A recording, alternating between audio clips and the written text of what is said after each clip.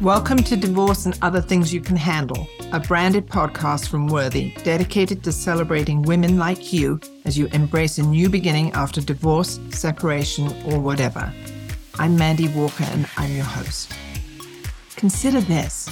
Your diamond ring, bridal set, or other diamond jewelry can be a hidden financial asset that helps you with that fresh start. But selling jewelry can be a nightmare.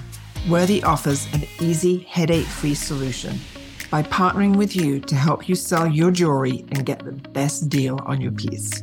Our quick and easy process means less work for you and more money when you sell, all done from the comfort of your home. Visit worthy.com to learn more.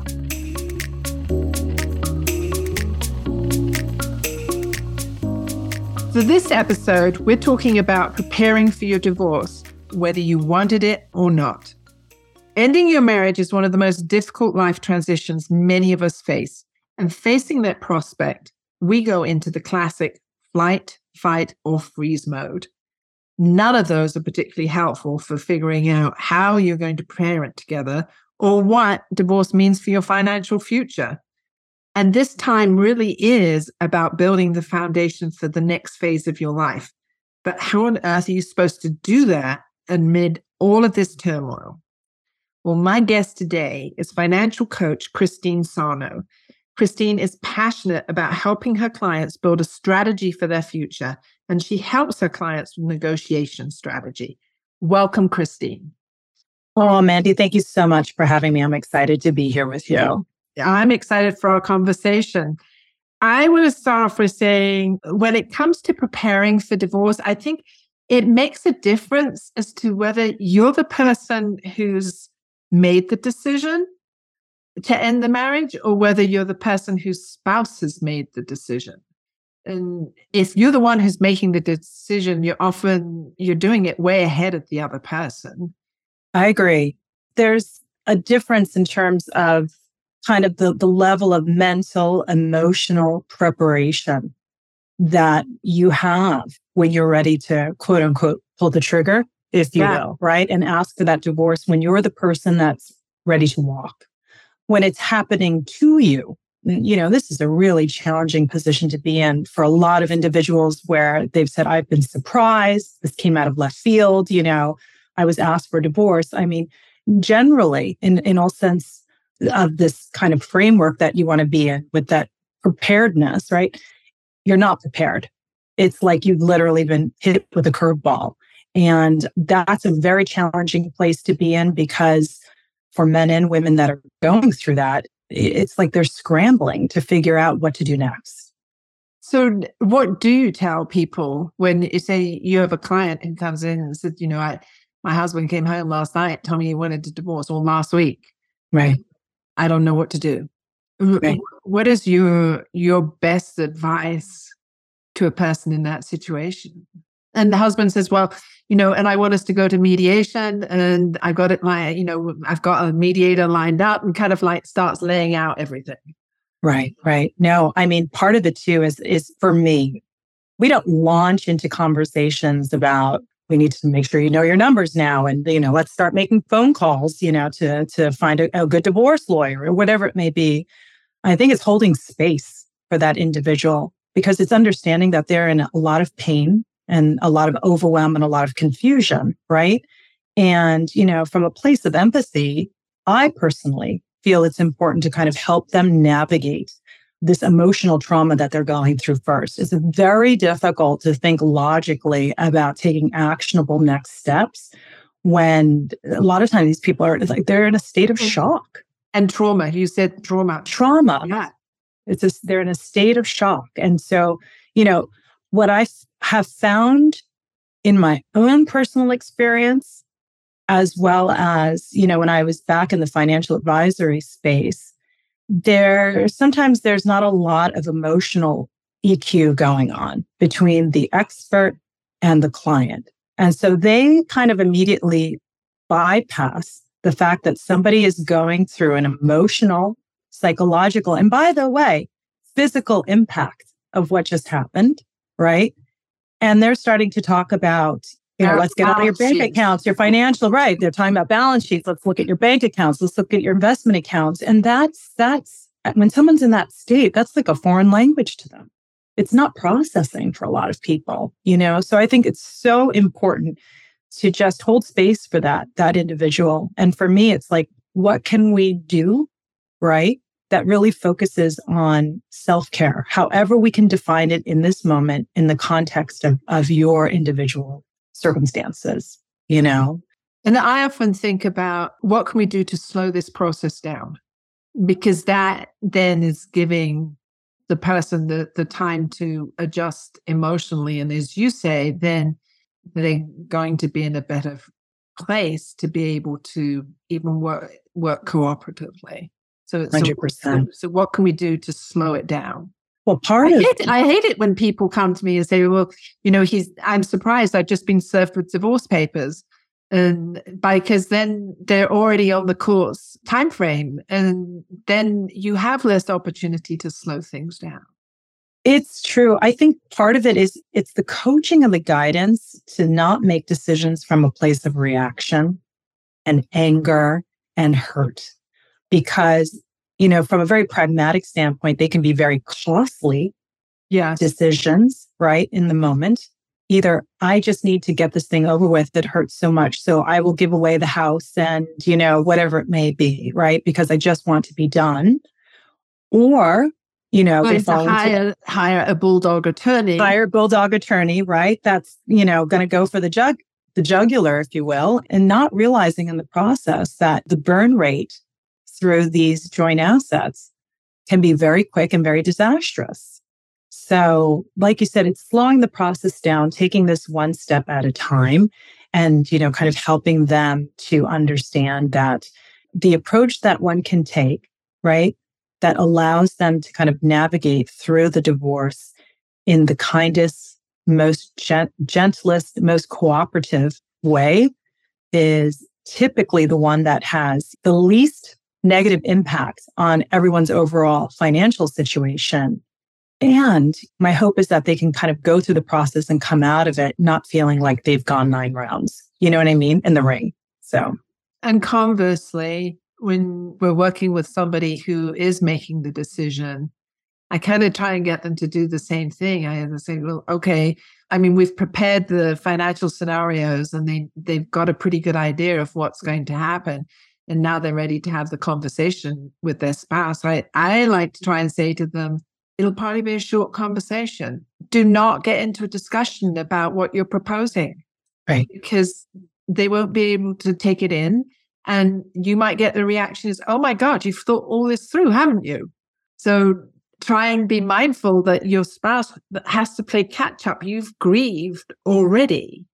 Right. You're right.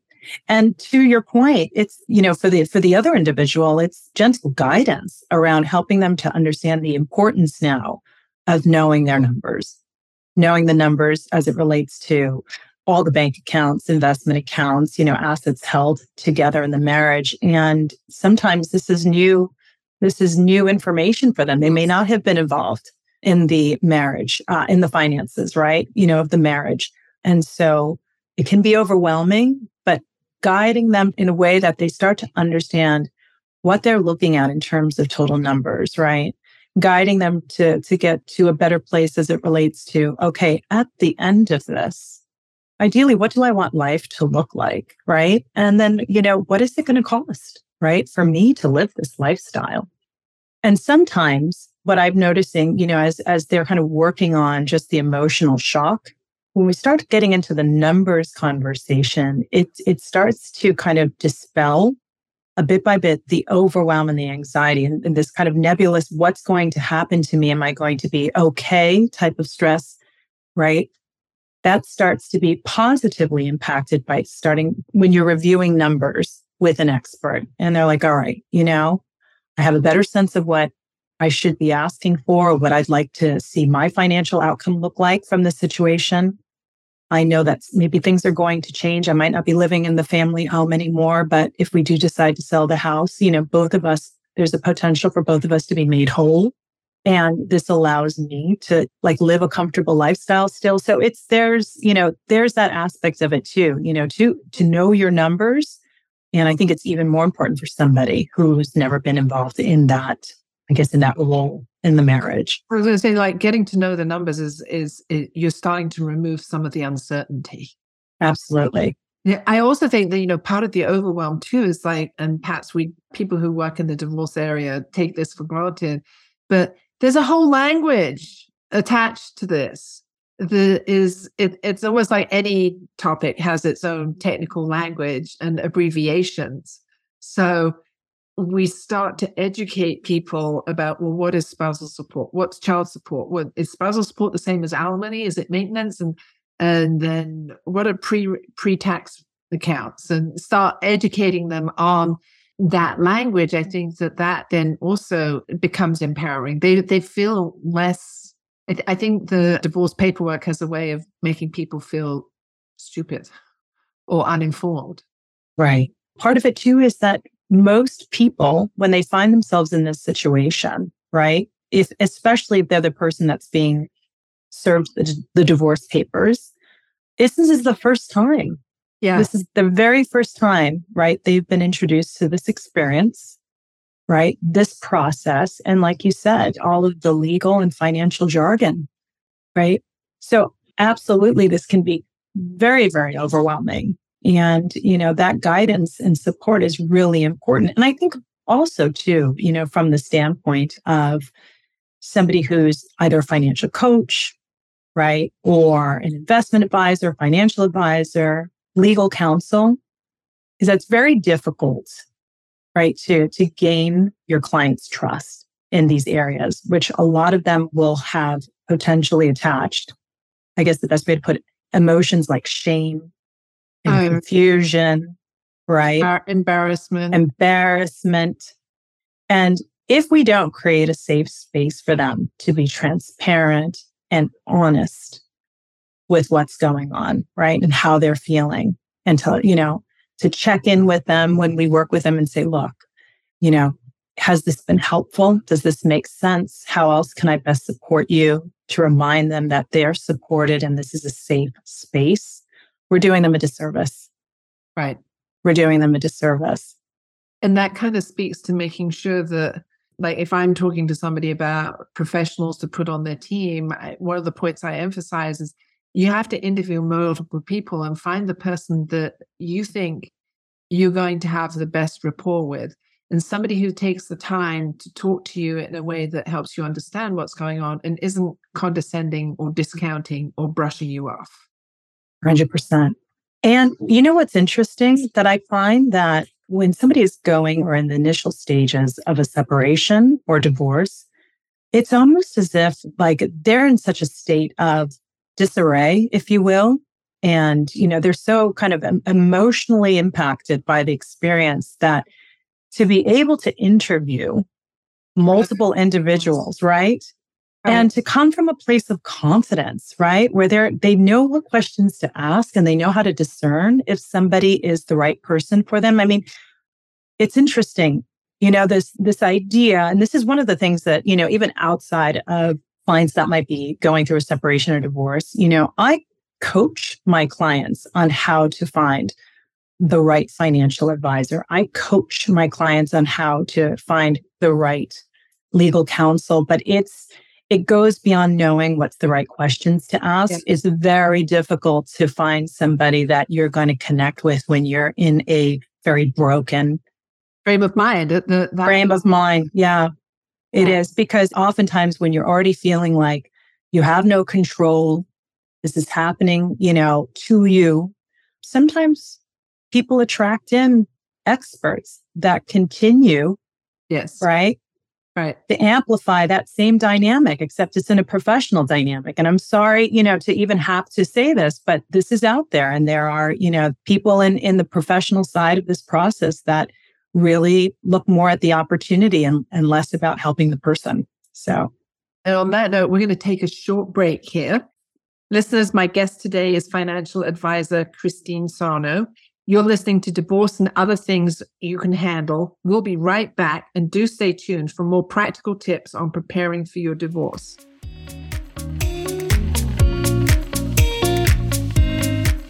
Moving past divorce is hard enough without your old engagement ring staring you in the eye every time you open your jewelry box.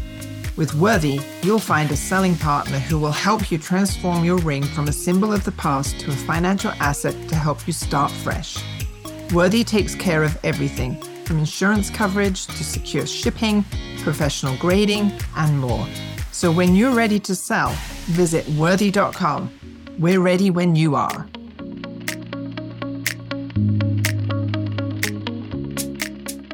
Welcome back to Divorce and Other Things You Can Handle. I'm your host, Mandy Walker, and in this episode, we're talking about preparing for your divorce, whether you wanted it or not. My guest today is financial coach Christine Sarno.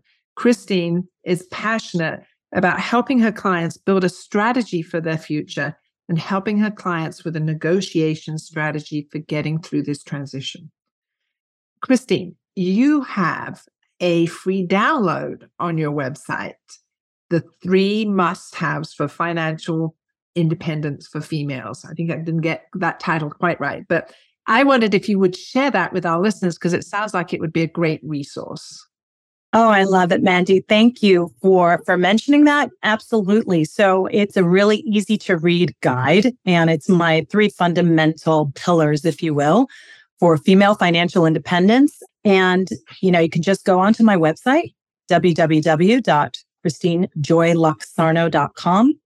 You can subscribe. It's free to subscribe, and you'll get that PDF as a free gift download to you. But it's something that I've curated, and it's a strategic approach that I've taken in my own life to be a financially independent woman. And, what's really important about creating something like this is, it's always been my philosophy that as women, if you've got the financial means to have options, more options and choices in life, right? Not only are you positioned to live a much more fulfilled and happier life, but you've got more of an ability to create impact for your loved ones, for your community, and ladies, for this world, and having the financial means to do so is certainly, it's a big part of it. And I want to share how I did this and help other women do it. Well, that's awesome. Thank you. And we will put the link to your website in the show notes so our listeners can go and get your valuable download. Thank you, Mandy. I appreciate that. So going back to our questions, I think before we've talked a little bit about that initial response is the flight or the fight. But what if your response is to freeze? And in some ways that might be the grief response of bargaining, like they don't mean it, they're going to change their mind. So you hear from your spouse that they want to end the marriage, and you don't do anything. Right. You don't tell anybody. You don't get anybody to help you. They don't go to see somebody like you. I mean, look, at the end of the day, I'd like to take a step back. This is kind of like my tough love, big sister, Chinese tiger mom personality. Listen, Mandy, we got one shot here. We got one shot, and we want to choose. We have the right to choose, right? We may not be able to choose what happens to us, but we wake up every morning with the power to choose how we want to create the future, right? And each and every one of us, it's our innate right to have a happy, beautiful, abundant life, right? But we have to choose that. And if choosing that means we get up that morning and we pick up the phone and we ask for help, right? You have to be your own accountability partner for what you want your life to look like, So if you want happy, right? If you want peace, if you want joy in the future, right? We have to take the actions that we have to treat ourselves with the love, right? That we want to receive.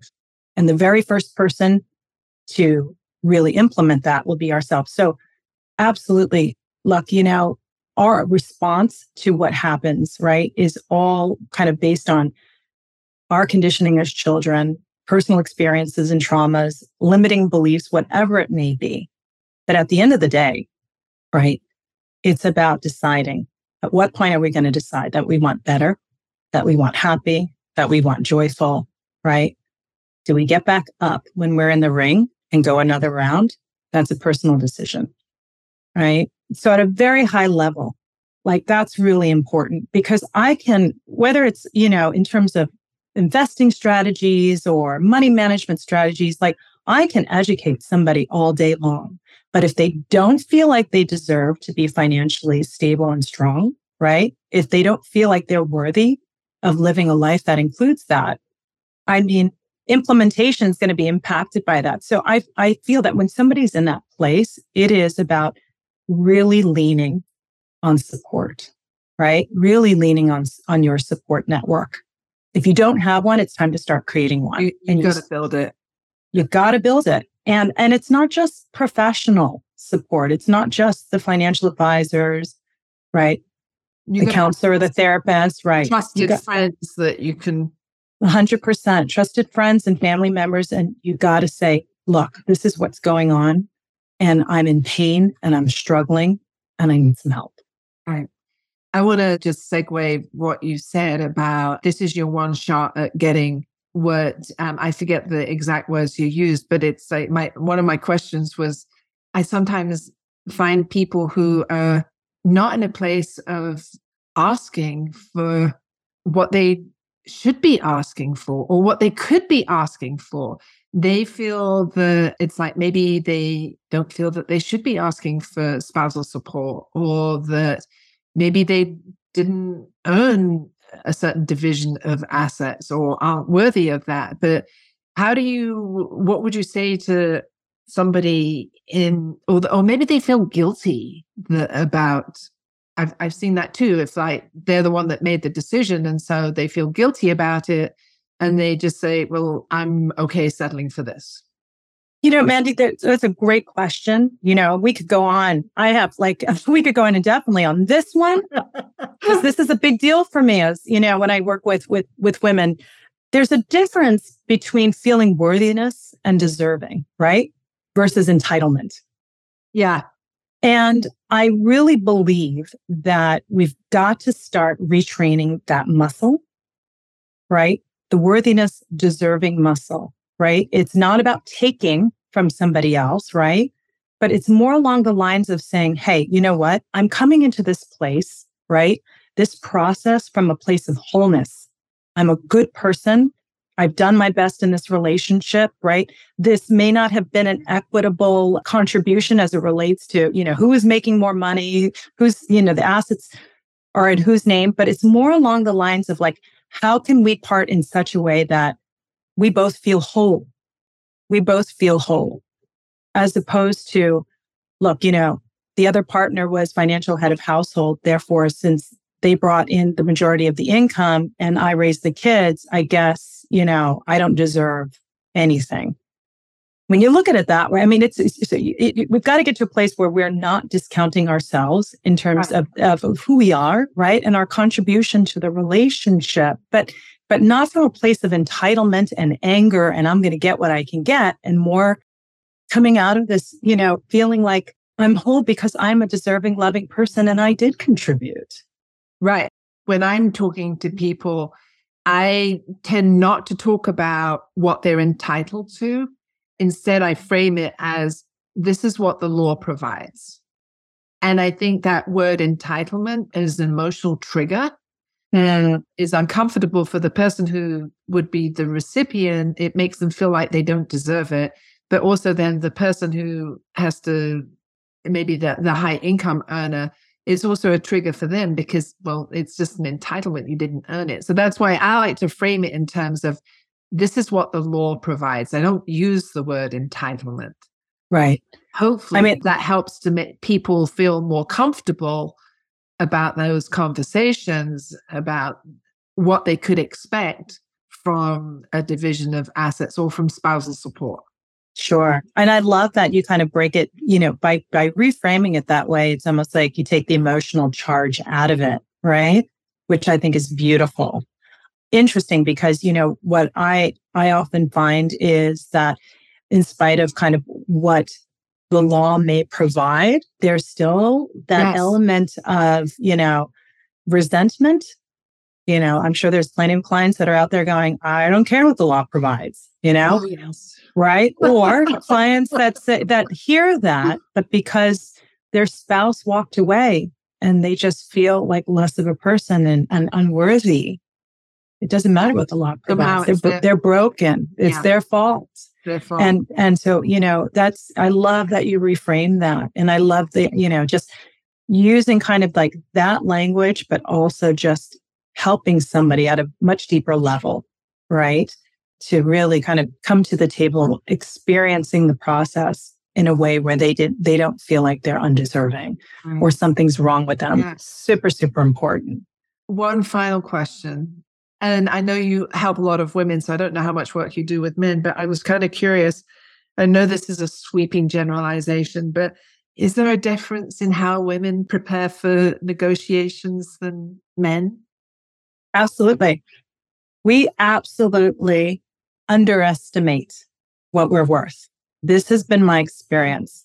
We don't tend to go for those job roles that we don't feel like we have enough experience, right? Or credentials for, which blows my mind because, if you look at the research, it's completely different with the guys.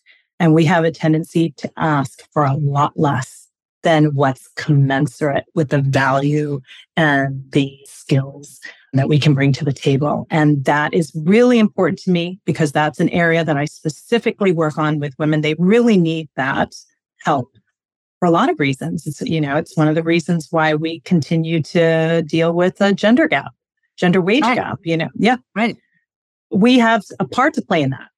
So, and so it's again, it's about taking ownership of our future, our happiness, our joy in the life that we want to create.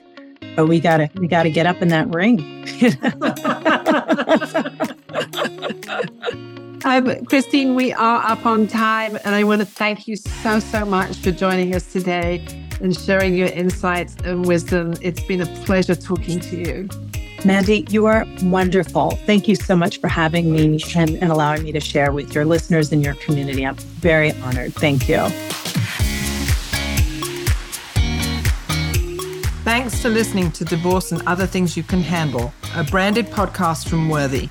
Worthy is a selling partner you can trust to help you get the best deal possible on your diamond jewelry. Visit worthy.com to learn more and get started. If you have questions about an episode, compliments you'd like to share, or would like to be a guest, please email us at podcast@worthy.com. Follow the podcast at We Are So Worthy on Instagram or see our Facebook page, Divorce and Other Things You Can Handle, for information about the show. Please see our show notes at worthy.com/podcast for resources and more information about today's episode and guest. I'm your host, Mandy Walker. You can learn more about me at mandywalker.com. Huge thank yous to Worthy's production team. Listen, follow, or leave us a review on Apple Podcasts, Spotify, Stitcher, or wherever you like to listen. Our next episode will be live in 2 weeks, so stay tuned.